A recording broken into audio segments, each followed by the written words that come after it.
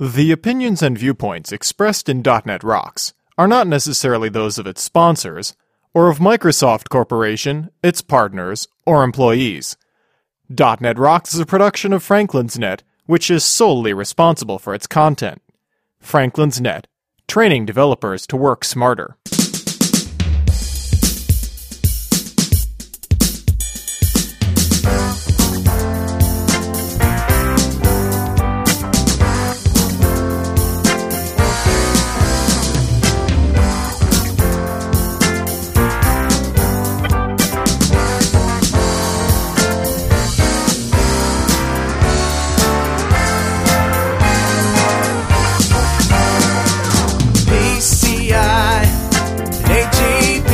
Hey, Rockheads! Give your inner child a time out and listen up. It's time for another stellar episode of .NET Rocks, the internet audio talk show for .NET developers with Carl Franklin and Richard Campbell. This is Lawrence Ryan announcing show number 270 with guest Erik Meijer, recorded live Tuesday, September 4th, 2007. .NET Rocks is brought to you by Franklin's Net, training developers to work smarter. And now, bringing world-class .NET and SharePoint training on-site to your development team. Online at www.franklins.net. Support is also provided by Telerik, combining the best in Windows Forms and ASP.NET controls with first-class customer service. Online at www.telerik.com. Support is also provided by Code Magazine, the leading independent magazine for .NET developers. Online at www.code-magazine.com. And now, the man who really loves LINQ, I think, Carl Franklin. Thank you very much, and welcome back to .NET Rocks. This is Carl Franklin, your host. Richard will be joining us momentarily for the interview, so I'm going to do the intro solo. I've done that a few times before, and let's just get right into Better Know a Framework.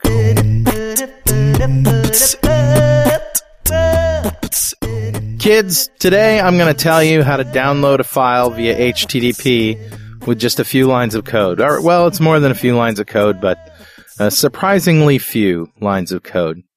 What we're looking at is the system.net .http web request, and the HTTP web response, and the web request classes.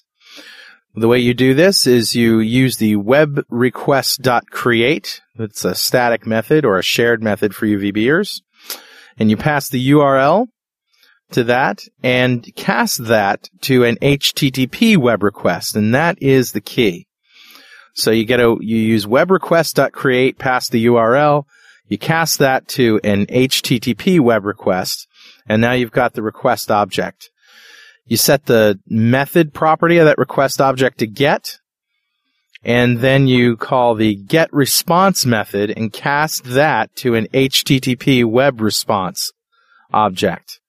So now you've got your response object. You can find out how much data is available from this URL with the content length property of the response, and there's a getResponseStream method on the response, which returns a stream, and that's what you can use to read the data from that stream and close it when you're done. Now you got to close the stream, you got to close the response, close the request, but that's about it. And of course, it's a stream, so you can do whatever you want asynchronously or synchronously. Do whatever you want with it. So that is your Better Know a Framework for today. And just a couple of things to mention here before we get started. TechEd Europe is going strong, and we have a contest. We're giving away 2 24-inch LCD monitors. That's right. All you really have to do is go to .netrocks.com/Barcelona and fill in a few forms and answer a question from last week's show. And, we're going to pick a winner every week from the people who got the answer right. Those winners are going to get a Tom Bin brain bag. Awesome stuff.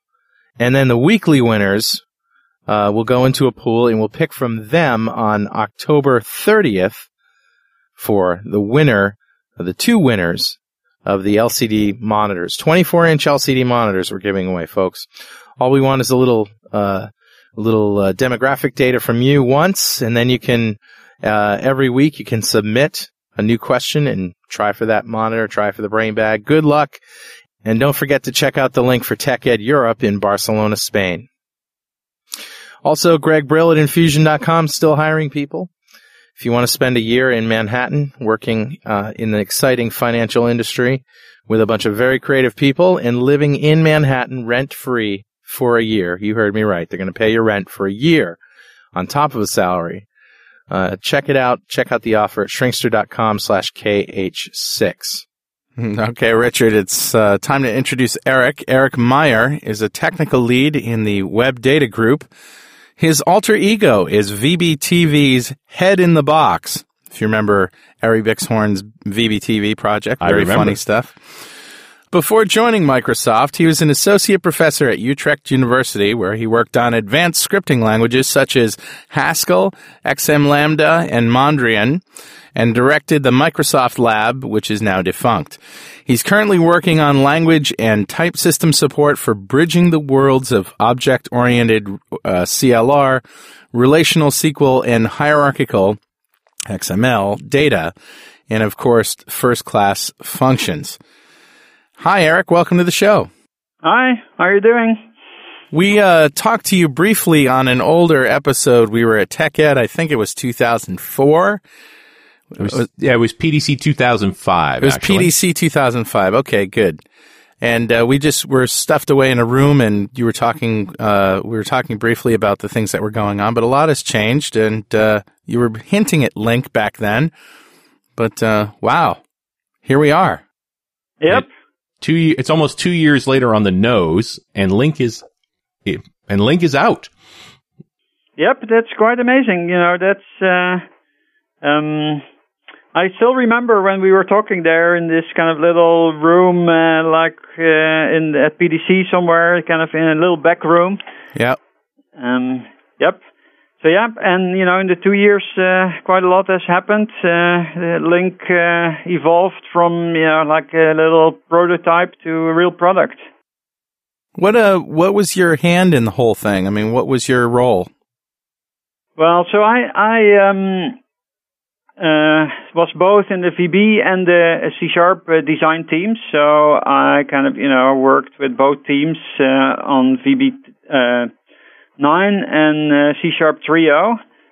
Before that, when I was an academic, I already did a lot of research in this area. As you mentioned in the introduction, I designed a number of languages that attempted kind of similar goals that LINQ has, trying to put data programming, support directly into the programming language instead of going via libraries or APIs. Okay. And so were you really involved in helping to implement LINQ in those languages? Or was it a high level involvement, or did you actually get to roll up your sleeves and do the work? Well, so I was in the design team. So that was like, for example, for C#, that means 3 afternoons a week where we're kind of designing the language and all nitty-gritty details. For VB, that's kind of 2 afternoons a week where we do the same. And then I also had a team here that did the XML integration in VB. That was like 2 mornings. So I kind of spent, nearly all of my time on the design. I didn't kind of write any code in the actual compiler or things like that. I wrote kind of a lot of demos, but it's kind of mainly design. But I was, Okay. Let me just share with you my observations about developers in the RD community and the MVP community and some of the old timers that I know. I've talked to a lot of them, and the question comes up, what do you think about LINQ? And I've noticed, and tell me if you find this is true also, that the programmers who are like me, who are like, one-man shops, they work on small projects and, maybe research projects for talks and things like that. They're probably not getting a lot of excitement around LINQ. But those who are developing large enterprise applications where there's a lot of complexity and there's a lot of objects to manage, that's where they really, really think that LINQ is a godsend. Do you think that's a fair assessment? Well, I think that the small shops probably also should benefit or will benefit a lot from LINQ, because the way I look at it, like if you look at SQL programming as you do it today, if you're using say ADO.NET or some existing framework as it currently ships, where you have to write SQL strings by hand. I think you have already benefits even if your applications are fairly simple and don't involve thousands of tables and things like that.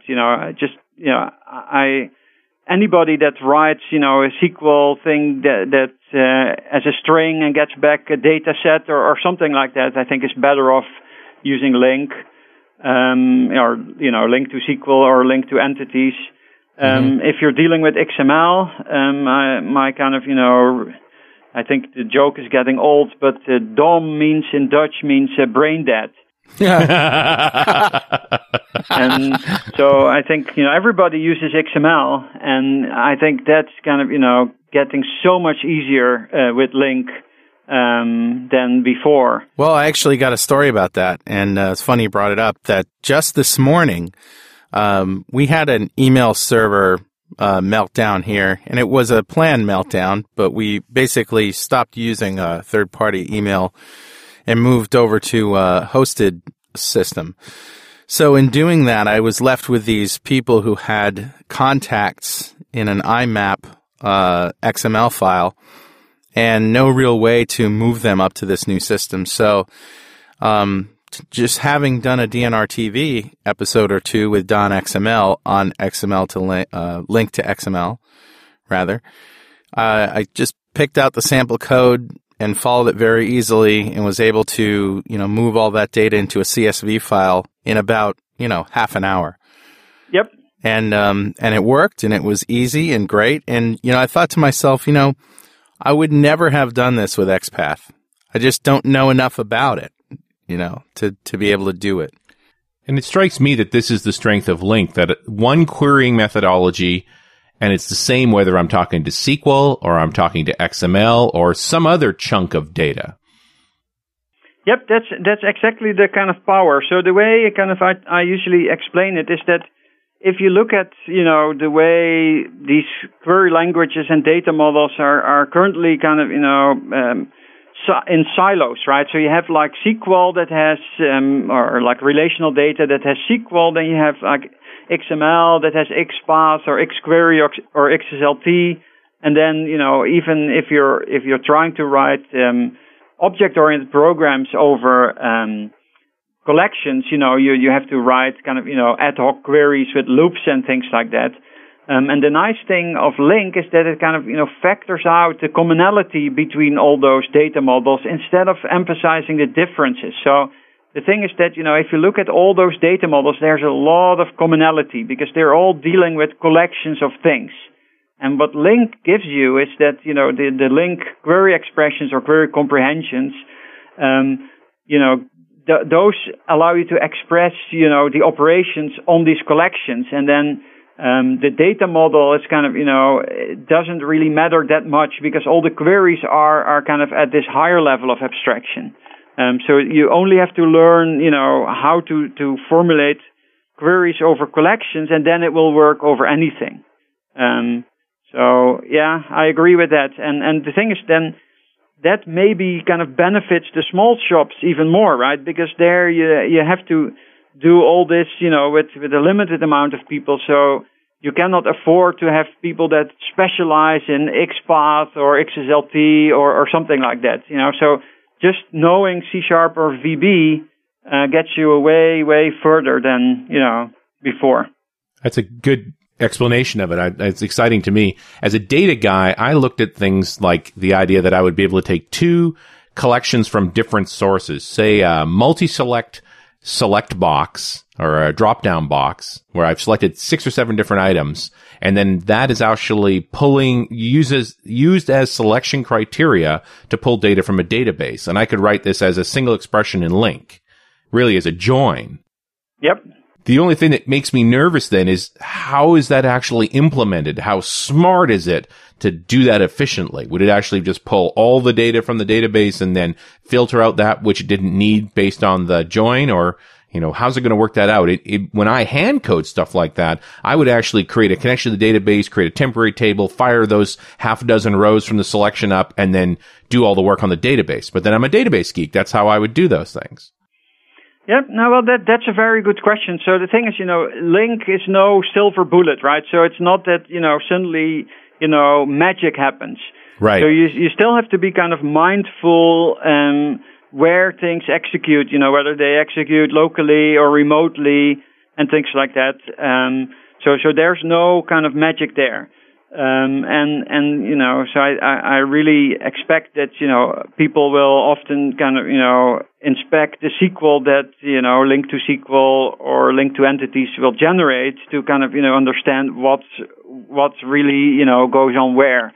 But the nice thing is that you can now formulate, your problem at a higher level of abstraction, and so a lot of the kind of noise is taken care of, but, you still have to think about the, efficiency of your program and, where things execute. If you can do some filtering on the database, that's probably more efficient than bringing huge amounts of data to the client and filtering it there and things like that. So, in that respect, things don't change, but it just makes it kind of, you have to write less and at a higher level of abstraction. I think that already kind of, you gain a lot by that.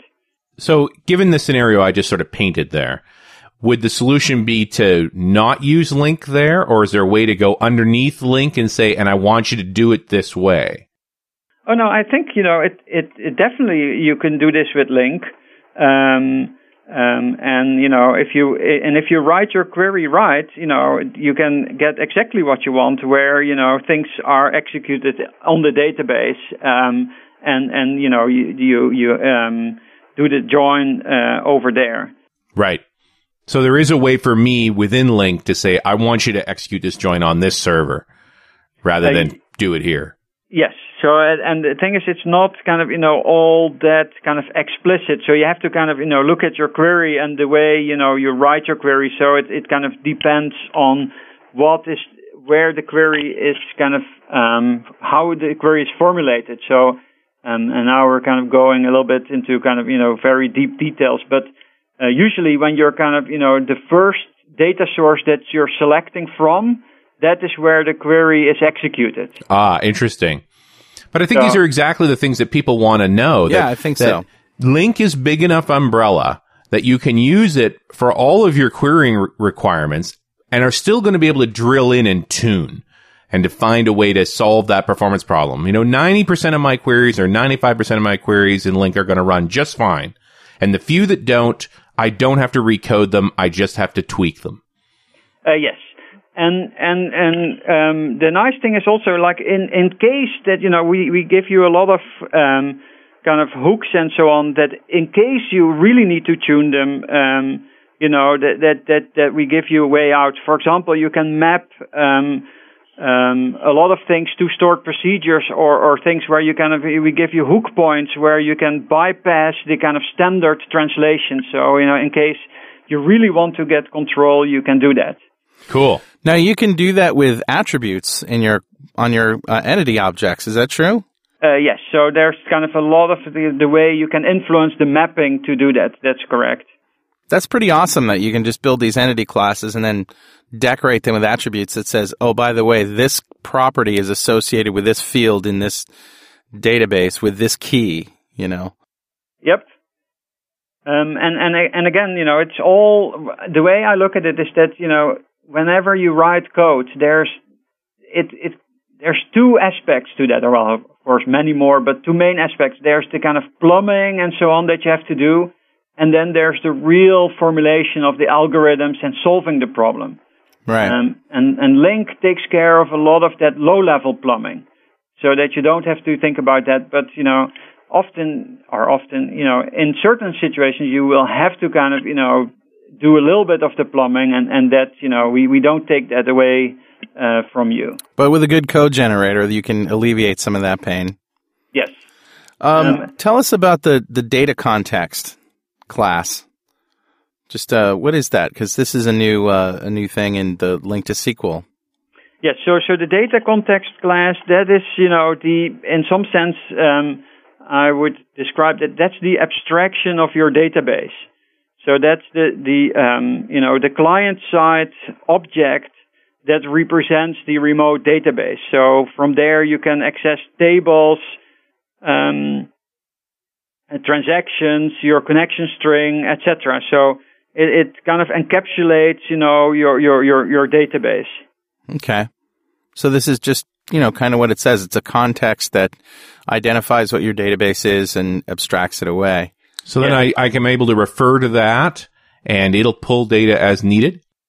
Yes. Again, and that depends. So the data context gives, it's kind of, it does a lot of things. So, for example, when you say, will the data be loaded, that is one thing that you can set on the data context, whether you want to have like eager loading or lazy loading. So this is kind of one of the things that you can control on there.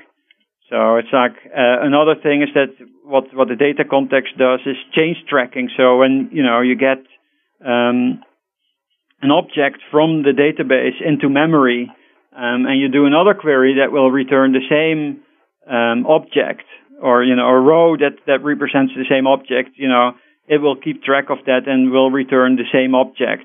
It will do change tracking for you, such that when you change the objects and then you want to submit the changes back to the database, the data context will know what to update in the database.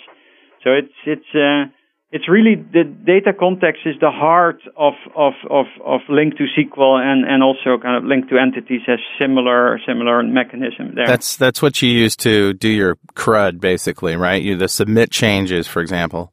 Yes. To save. Yeah.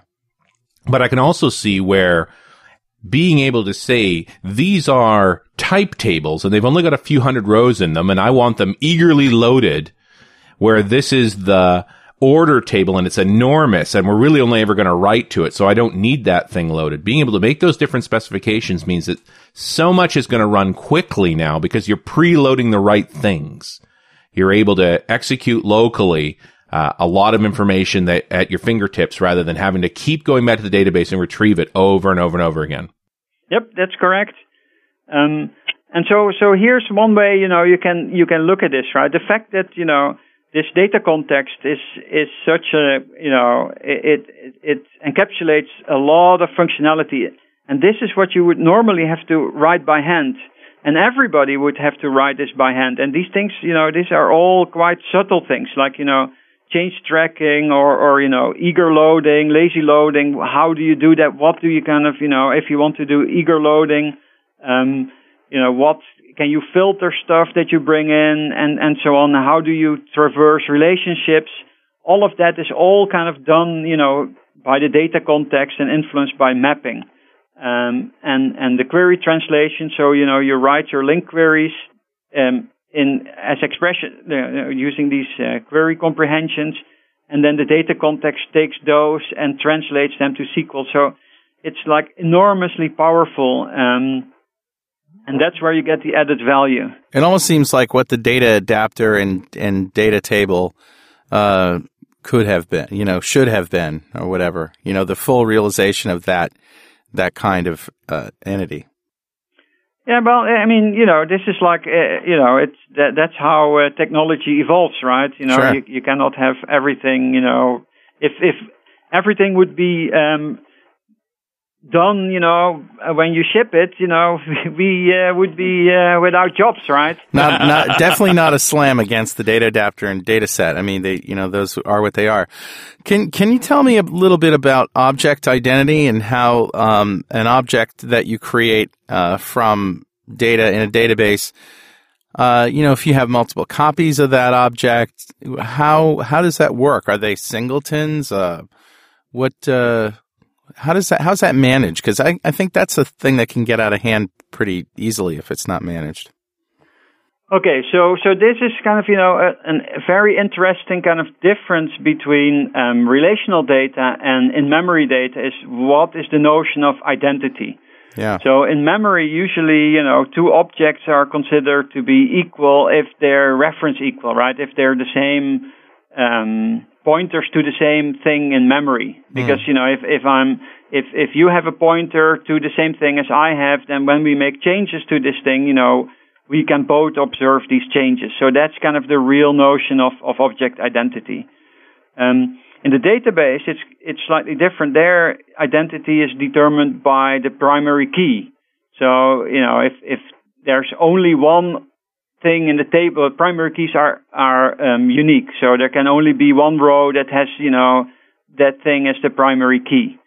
So now, when you're moving things from the database to memory, you have to make this translation between primary keys and reference identity. And that's what the data context takes care of. So it's basically a cache that, maps the primary keys to the objects that it materialized for these rows. So is there any kind of object synchronization between objects that are pointing to the same entities in the data? Yeah, so when you're kind of, doing multiple queries that return, the same row with the same primary key, the data context will, not materialize a new object for that, but it will kind of, just return the existing object. What if I've got two independent objects, then one's not a reference to the other, and they're both looking at the same data and one updates? Does the other automatically get updated, or does it have to be polled? I'm not sure that I kind of really understand your question, but suppose let's try to make it concrete, right? Sure. Suppose I have a customer row in my table with some customer ID, and I've mapped that to a customer object. So now when I execute a query that's in which result this customer row is present, once that object gets materialized, something is created in memory. Now Imagine that I'm doing a second query that will return the same row. Now I'm not making a new object, a new customer object, but I'm just returning the same one. So in memory, these things kind of point to the same object in memory. So when I make a change to one, it will, Is it actually to change to both because it's referring to the same object? Exactly. It's an alias. And that's kind of what you want because that's the notion of identity. But that's fine for one machine. What happens when I have two? Well, yeah, or even two different app domains or two different processes that are both accessing the same record. And, like a dynamic key set kind of behavior. Is one going to update when the database updates from another? Okay. So the thing is like these, this mapping is kind of per data context. So, and just like, in normal database, when two people are doing, independent updates, you have to kind of, have some kind of concurrency mechanism to detect whether you're doing, whether you're writing to the same object and then throw some exception or abort the transaction or something like that. So and since object identity in memory is determined by this data context, if you're on two different machines, obviously they will be two completely different objects because the heaps are not even shared between these two machines. Sure, right. The only thing that's shared is the database, however. Yes. So, but again, there's no kind of, from that respect, from the database point of view, there's no difference whether, the database gets updated, by SQL or by SQL that's generated, by LINQ. Right. But is there some kind of locking criteria? Is it doing the check for the write after write to say, hey, this is different than when you first fetched it? Yes. So there's I kind see. of, when you do the update, there's kind of optimistic concurrency check. Right. And then you can kind of, deal with when So the second guy's going to conflict. get an exception raised. We Yes. can do that now with data adapters that basically check all, with the big where clause, all the original values of the fields, or you could use a timestamp. Yes, and the thing is, again, this is an example where, if you would do it by hand, there's a lot of opportunity to make mistakes and so on. Yes. Right. And you rather have, this thing, some machine-generated code where you've specified it as a higher level, and then, this will be taken care for you. But you still, and again, when I talked about before that, we don't do magic, still, if there's a conflict, you still have to deal with it. It's not that suddenly, Sure. there's no such thing as free lunch, right? Yeah. No, sure. You're still going to have to resolve the conflict yourself. Exactly. Now, all I can hope for from LINQ is that it lets me know there is one. Yeah. The join syntax in LINQ, how close is it to the join syntax in Transact SQL? Okay, that's another kind of, good question. So there's a very big difference between the data models of SQL and LINQ. So in SQL, everything is kind of flat, right? Tables are rows of scalar values, and you cannot have, tables that have tables as values for columns. So whenever you're doing in SQL, when you're doing joins or grouping, you really have to, and this is kind of my personal view, it's like they're always a little bit awkward because, the result has to be flat. And the best example, I think, even, where this is more painful than joins is when you're doing grouping. So in SQL, when you're doing a group by, you immediately have to do an aggregate to make sure that the results are flat, right? So you do, group by, year, and then, you cannot get kind of chunks of things that are grouped by year, but now you have to kind of aggregate over each group such that the resulting table is flat again. And the same in some sense is true, or in some sense it's really true for joins. And that's why in SQL you have like all these things like inner joins, outer joins, and so on, because the result is flat. And then, you have to, so for example, if you're using a join to do a one-to-many relationship, the result is flat, right? You have the one side and then the kind of the first one of the many, and then the one side, the second one of the many, and then, the thing is flattened. My rule of thumb that I start with is, I use joins for read-only data, and if I'm going to actually do any updating, I'm going to use a hierarchy. Yep. It's just easier that way. Or unless you're using like a view or something, an updatable view. Yeah. Updatable views are dangerous. They are. The other issue that always wobbles around in my mind on this, and I've talked to this when I've been talking about LINQ to folks like Scott Hanselman, this comes up, and it's data typing, because the data types between the CLR, between .NET and between SQL Server, they don't match up. They're different in certain ways, like whether or not something's signed or unsigned. Those can really wreak havoc. That's kind of, always a kind of a painful thing, right? For example, take things like, decimals, right? There's like a difference there. Even strings, in SQL, sometimes, strings have trailing white space, that is... Sometimes they don't. There's one of each. Or heck, get into Unicode. Now you're really scared. Yep. And so there, again, you have to be kind of really careful what you're doing. And again, this is no different than when you would do data access by hand. But we're, when you're doing this at this high level, we're trying to kind of, help you because there's a lot of kind of knowledge about these things kind of, built into the compiler. But yeah, that's something where you have to be kind of very careful. That's for sure. So are you ready for the big news? Telerik is taking the wraps off 4 new product updates. RAD controls for ASP.NET, RAD controls for WinForms, the first official version of the Telerik reporting tool, and a brand new suite codenamed RAD Controls Prometheus. And you guys think I don't sleep? Telerik's tools have always been great, but I think this time they've outdone themselves. Well, here are the details. Prometheus is built on top of Microsoft ASP.NET Ajax, and it'll become the successor of RAD controls for ASP.NET. Just as ASP.NET Ajax will be the future of ASP.NET, RAD controls Prometheus represents the future direction of all new Telerik development tools. This new suite of controls will also pave the way for seamless integration with Microsoft Silverlight, formerly WPFE. The WinForms suite aims for the stars with powerful new grid, chart, and tree view controls. For me, it seems like a major player on the WinForms market. Another intriguing addition to Telerik's portfolio this spring is Telerik Reporting.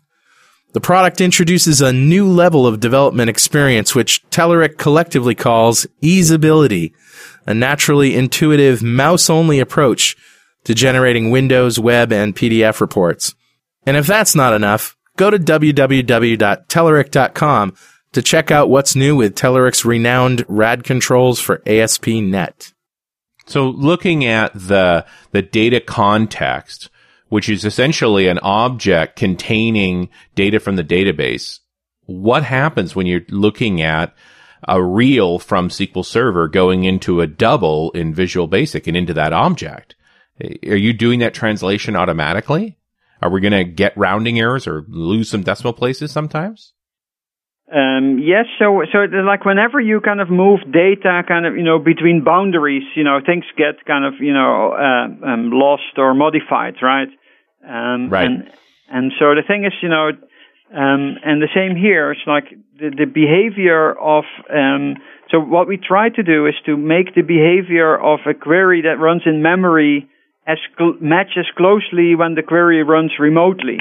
Right. But that's kind of, not always possible or not always practical. You have to be a little bit pragmatic there. If you want to try to, suppose that you want to ensure that a query that you run on the server has exactly the same semantics, exactly the same outcome as a query that you would run on the client. Yes. Now you would, kind of simulate the CLR semantics with everything inside SQL, and that's kind of not practical. Here's one example that's kind of even maybe simpler than like rounding errors. Yeah. If you're creating an object in your query, like in an intermediate result, in SQL, we don't call the actual constructor. Right, we just kind of construct the object. The compiler knows how the object that you construct look like, and when you later project, it knows how what the value is that it needs to for the projection. If you would run in the CLR, the constructor could have all kind of side effects that are not then done when you run this kind of constructor in this translated SQL. Right. Right. You're on the back of a rocket ship here. Be careful. Yes, exactly. And again, there's, and I keep saying this, but, and I think all of programming is like that, right? You can make the boilerplate and the kind of grunt work, you can eliminate that, but the hard problems kind of usually, remain. And that's nice because now you kind of, removed all the kind of boring stuff such that you can concentrate on the hard problems. I just worry whether these are going to be resolvable or, for me, again, as a data guy, I'm always afraid that errors are going by undetected. That you took a value from an unsigned integer and loaded it into something that is a signed integer. Am I going to get an error message? Let me know that happened. Or just suddenly I get these weird negative numbers I didn't expect. Yep, no, I agree with you, but let's kind of, look at a slightly different example, right? Suppose you're doing, some remote call using SOAP. Right. Right, and now I'm sending, this XML representation of some values over to a server. There, some computation is happening, and it sends back the result. And again, I don't know what the server really is maybe it's a COBOL program that has, some representation of integers or something like that. Right. So also there, whenever you cross boundaries, you have to be very careful, because the representations of types are not the same. We can try to do, to make that as painless as possible, but there will be pain points that remain. Erik, can you compile queries in LINQ? Yes. So you can pre-compile queries. So, well, the thing is, like when you execute a query, it gets compiled into SQL. But there's also a way to say, well, I want to kind of pre-compile this query such that, you can, for example, pull that out of a loop if you're doing query inside a loop. Then, it will be compiled only once and, upfront. Right. And I guess the answer I'm sort of digging for is, when we have these problems, is it all very clear that this problem is taking place? That you're going to have to do some work here to manage that, but is LINQ going to help point the way to there may be a data type issue here? In terms of warnings and things like that? Yeah. No, I don't think so. It's like, it's like there's a spec that tells you exactly, how the data types are mapped and so on. Right. So there is a spec on that. Sense, and you're going to get an error message from something like SQL Server if you try and feed it a number that it can't handle for whatever reason, but that's it. Yep. LINQ maps as well as it can. And if there's an issue, you're going to see it somewhere, but you got to go check. Yep. This is what they made testing for. Yep, exactly. And look at it this way, right? Even if you're, there's always a lot of kind of debate about static versus dynamic typing and so on. But let's look at, even if you're writing, say, in pure C# and I'm writing a method that takes an integer, right? That the fact that I say it takes an integer doesn't really capture, what I'm expecting from that integer. Maybe, expecting only a positive integer. There's so many different kinds of integers now. Exactly. And so, the thing is the same here. It's like, there's the contract that you kind of can express statically, is kind of, always weaker than what, you really have in mind. So you always have to be, have some other way by testing or dynamic checking, if it really matters that you have to do.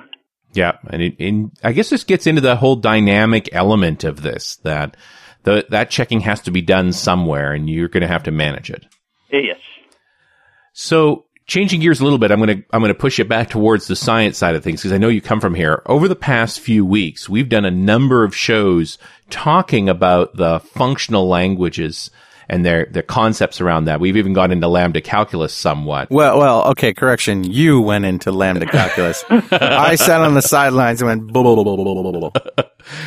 So far, all these shows have been talking about research projects, stuff like spec sharp and F sharp and polyphonic C sharp and so on. They were always something else that you could connect to Studio. But it strikes me that LINQ really is the first manifestation of some real functional programming concepts in the core language, in C sharp.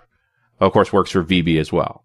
Yep, that's correct. So if we kind of look at the history, like I kind of referred to a little bit in the beginning. So if you look at what makes LINQ really work, it's this fact that we kind of abstract over this notion of collection, and that all the queries can be expressed in terms of the standard query operators. Right. These standard query operators, if you look at them, they are kind of higher order. It's like an algebra, but it's a higher order algebra. So it means that it takes functions as arguments. And for example, the best known example is a filter, like where. Where, yeah. That takes a function from the elements to bool. That checks whether this element should be included in the result set or not. And that's where these lambda expressions come in. They are, in some sense, a lambda expression is, people kind of make a big deal about them, but they're not, if you're doing object-oriented programming, you already know what lambda expressions are. They're very lightweight objects that just contain a single method, And, we knew them before in .NET, as delegates. And they're really, because what is a delegate? Well, that's just, a class that has a single method, so you don't bother to, name the class separately, but you use the method name as the kind of, the type. And Lambda expressions are nothing more than, a very lightweight way to create delegates. But again, they have a kind of, a long history in research, and, functional programming is where you only use, functions to program. Right. But this seems like a functional construct to represent data. And like I said, there's not that many pieces to it. It's retrieve a row, retrieve multiple rows, filter that, sort it, group it. I mean, what else is there? Yes, so it's surprisingly few, right? So there's, as you said, there's filtering, there's grouping, there's join. So that's kind of, like that's in some sense merging two collections.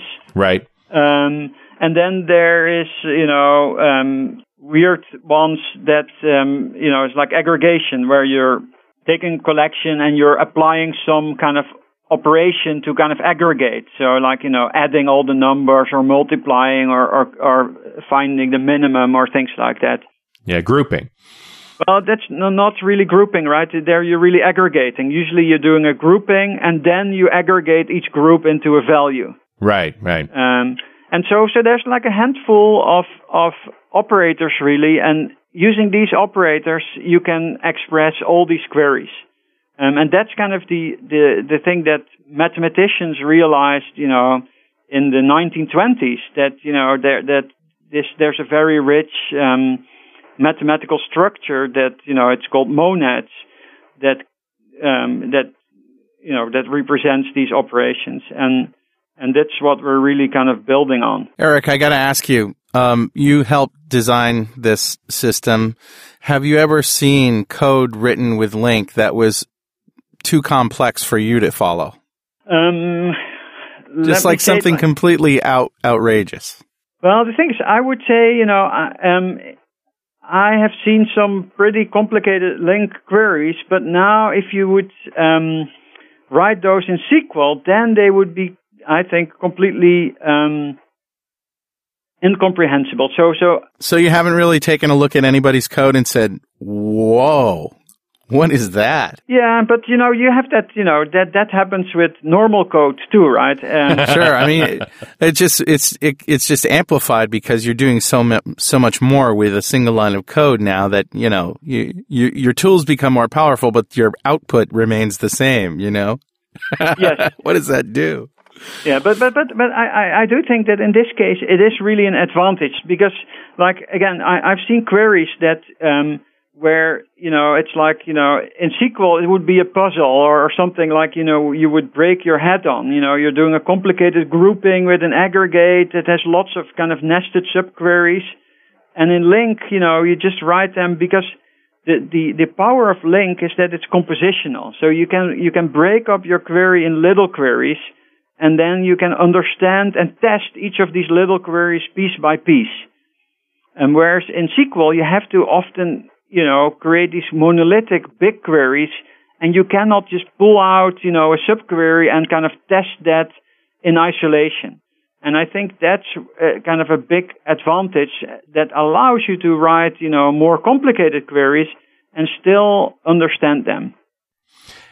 Now I'm thinking back here over the breadth of what we're talking about with LINQ and thinking, is this a replacement for ORM, for object relational mapping, or is this just a feature you would use with it? I think it's a feature you use with it. So if you look at LINQ, it's kind of several things. So it's the standard query operators. So Right. These are the kind of the primitives that we talked about, like filtering, grouping, joining, and so on. And then it's a number of kind of what I call domain-specific libraries for each different data models. For example, if you look at LINQ to XML, that is, an API for kind of, manipulating XML trees that is kind of, designed to interact well with the standard sequence operators. But in principle, like the the operations on the XML trees are kind of, really only for XML. So if you ask for give me all the attributes of this element or give me all the descendants, those are just like very XML specific. And similarly for kind of relational data, that's where the ORM stuff comes in. You have to kind of specify what is the mapping between your tables and your objects. You have to have this data context where, you're talking about, updates and, adding stuff to the tables and so on. And then on top of that, you use the implementation of the standard query operators for that domain.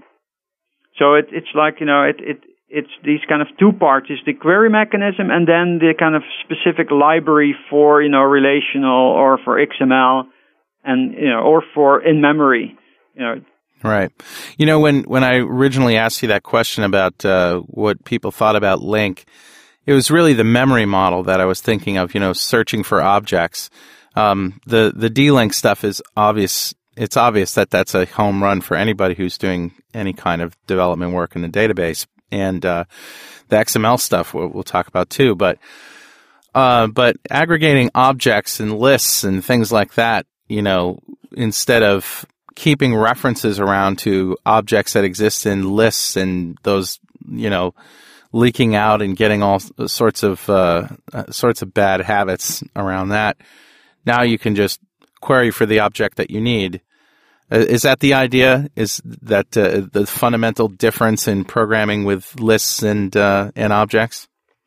Yeah, so one, I'm not sure that you're kind of, hinting at this, but what you cannot do is to say, find me all buttons whose back color is green. Yeah. Let's kind of talk a little bit about that, because that, certainly would be cool. But now, how would that work with the kind of, garbage collector, right? Because if you always can kind of, find all instances of objects, it means that they have to kind of, somehow remain alive, or you have to have some, like, collection or, where you can get at them. So it's like, that it would be cool, but, there's also some problems with that. You don't want a query to be the reason that an object is persisting in memory. Exactly. So the thing is like, again, if you want that, you can do that by creating an extent that holds your objects, and then you can query that. So what you really would do is you're creating, if you want that, you would create another data context for your in-memory objects, right? And whenever you create the object, it would kind of, be in that data context. Right. But again, that's not, that doesn't come out of the box. And you see also kind of there's another difference between relational data and in-memory data. Because in a relational database, you have to kind of explicitly delete your objects, and you have to kind of, think about cascading deletes and so on.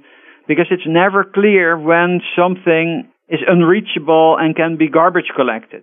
Right. Yeah. It does impair that in general. So what is the usefulness of it then? I mean, I'm not sure what you're saying here. Are you saying that it's not a good idea to query for objects in memory with LINQ? Oh, no, not at all. But the thing is, what I'm saying is that you when you query for objects in memory, you keep the collections of interesting objects, you keep them around yourself in lists or something. And what I'm saying is that you cannot query the heap itself. I see. Right. Yeah, you have to query a list. Yes, and then it's kind of extremely useful. I mean, if you compare that with writing loops with conditionals and things like that, because, I think in-memory data is as interesting as, XML or relational data. And often, the in-memory case is where you kind of really do the integration, right? I have some stuff that I got from the database. I get some stuff that I got from XML. Maybe I've got some stuff that I got from, my list, my disk. And I want to now kind of query over all of them. And they are all kind of represented as objects.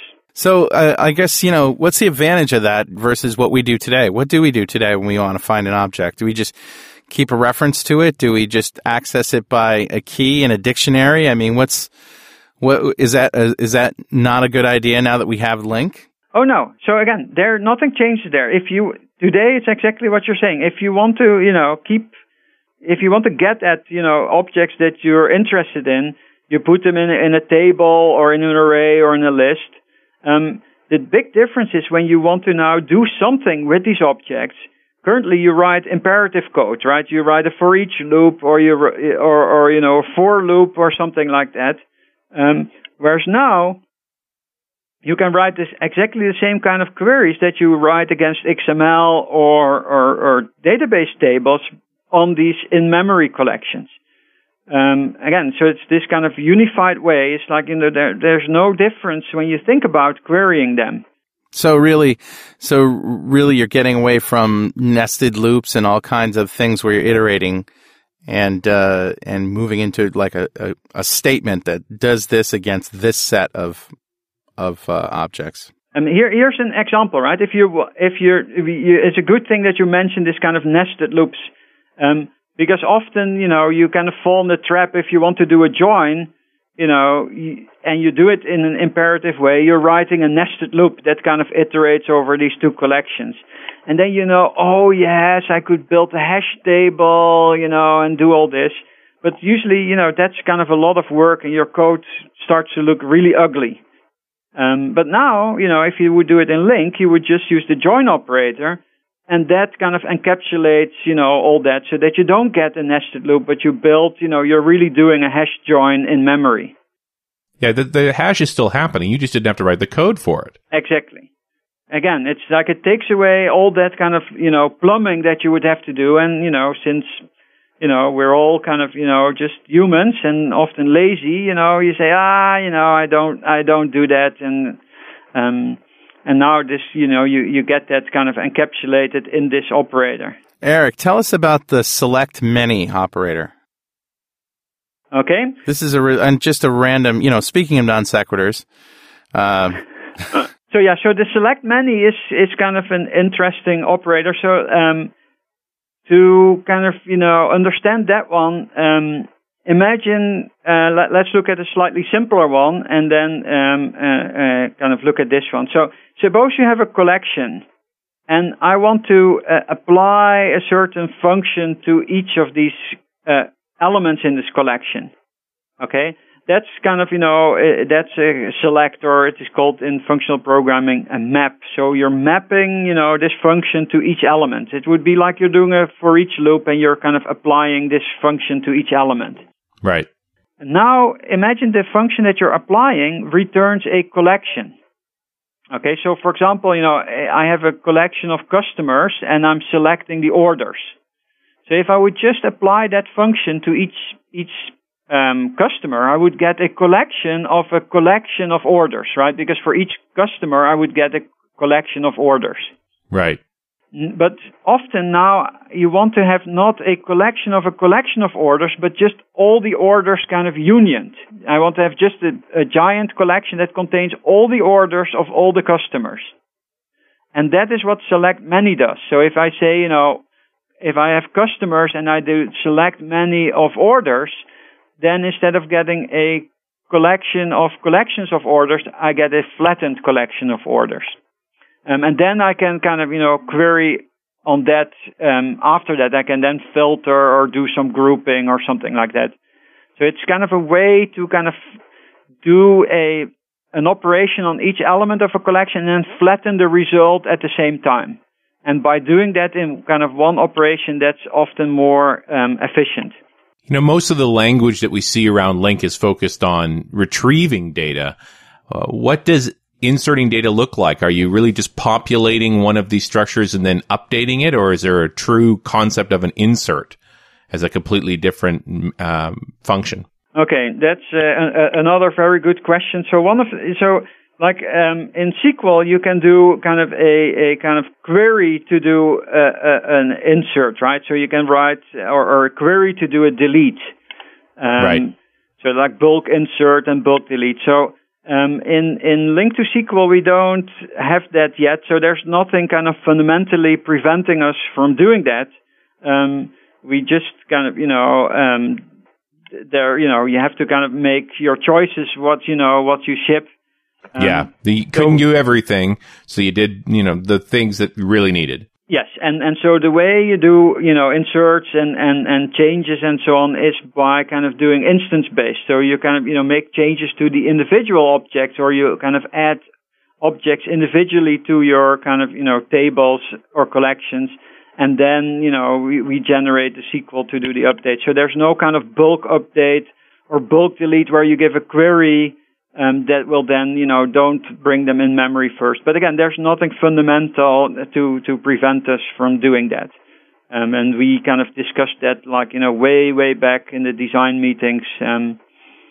But the thing it's always about what features can you implement this time around. I'm sure it's on the stack for later versions. Exactly. And also, if you think about it, in terms of objects, right? I think, you want to manipulate objects. That's the kind of, I think a more intuitive way of doing things. So we felt that was, at this point, more important to get all that right. Erik, so far when we've talked about LINQ to SQL, it's always been about SQL Server. What about other databases? There's the LINQ to entities that will have a kind of provider model that will allow, multiple databases. So there's definitely, there will be a provider model where you can plug in other databases. And again, the whole thing with LINQ is that, it's as long as you can kind of, take these expression trees that represent these queries and you can compile them to whatever query language that you have, it will work. So, and I would like to kind of take the opportunity to kind of drive this point home is that, it's not necessarily SQL, right? So imagine that you have SharePoint that has its own kind of query language. I think it's called Camel.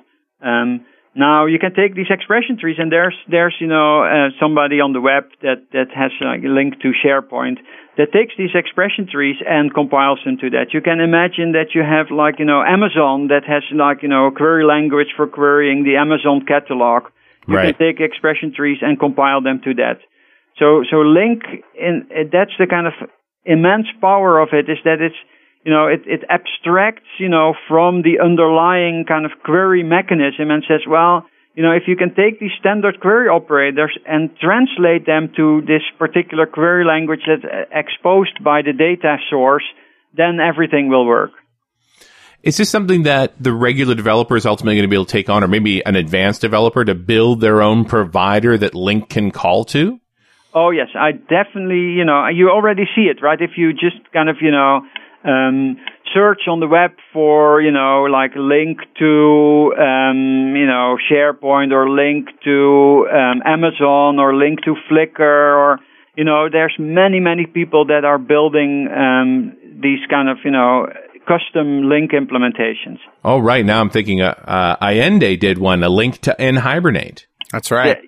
Yep, and so I expect, that this, in the next year or so, once we have shipped, that this will kind of completely explode, and that, there's a whole kind of, ecosystem waiting to kind of grow up there, where people will take, whatever existing data source or web service or something, and will kind of LINQ enable it. Erik, I'm thinking that this might be the new API, just a standard API that instead of exposing, if you go to Amazon.com or eBay or Google or whatever, they all publish APIs in different formats they even have them for .NET, but they're very simple. Get a list of objects, update this one, whatever. Yep, I think, that's my kind of dream. If we can kind of, do some kind of, dreaming at the end, I would kind of, like to see that all these things expose iQueryable of the kind of data type, yes. And that would be really nice. We really haven't dug into this idea that LINQ over top of something like web services really talks about a real remote link, a link where it's substantially slower, where it's got to tolerate erratic connections and so forth. That's a pretty cool idea, that I would write a LINQ expression to fetch from a search engine. Yep. Very cool. Yep. So, and again, I think, we're really kind of, you have only seen the kind of, tip of the iceberg. And I think once people realize that how powerful this idea is, where, you write these expressions, these queries in your language, and, the thing is that you kind of implement your own standard query operators on top of your data source, and now I can query this, from VB or C# in this very high level way. It's just amazing. I mean, it's huge. It is huge. Yep, it's huge. And as I said, this I really expect that this will explode once we ship. All right. Well, Erik Meijer, it's been a pleasure to have you back on the show this time for a full hour. Thanks again. Okay, it was my pleasure as well. And we'll see you next time on DNR.net Rocks.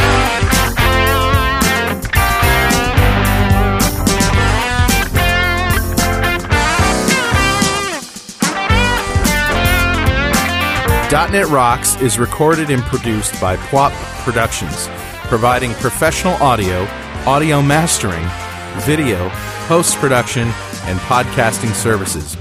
Online at www.pwop.com.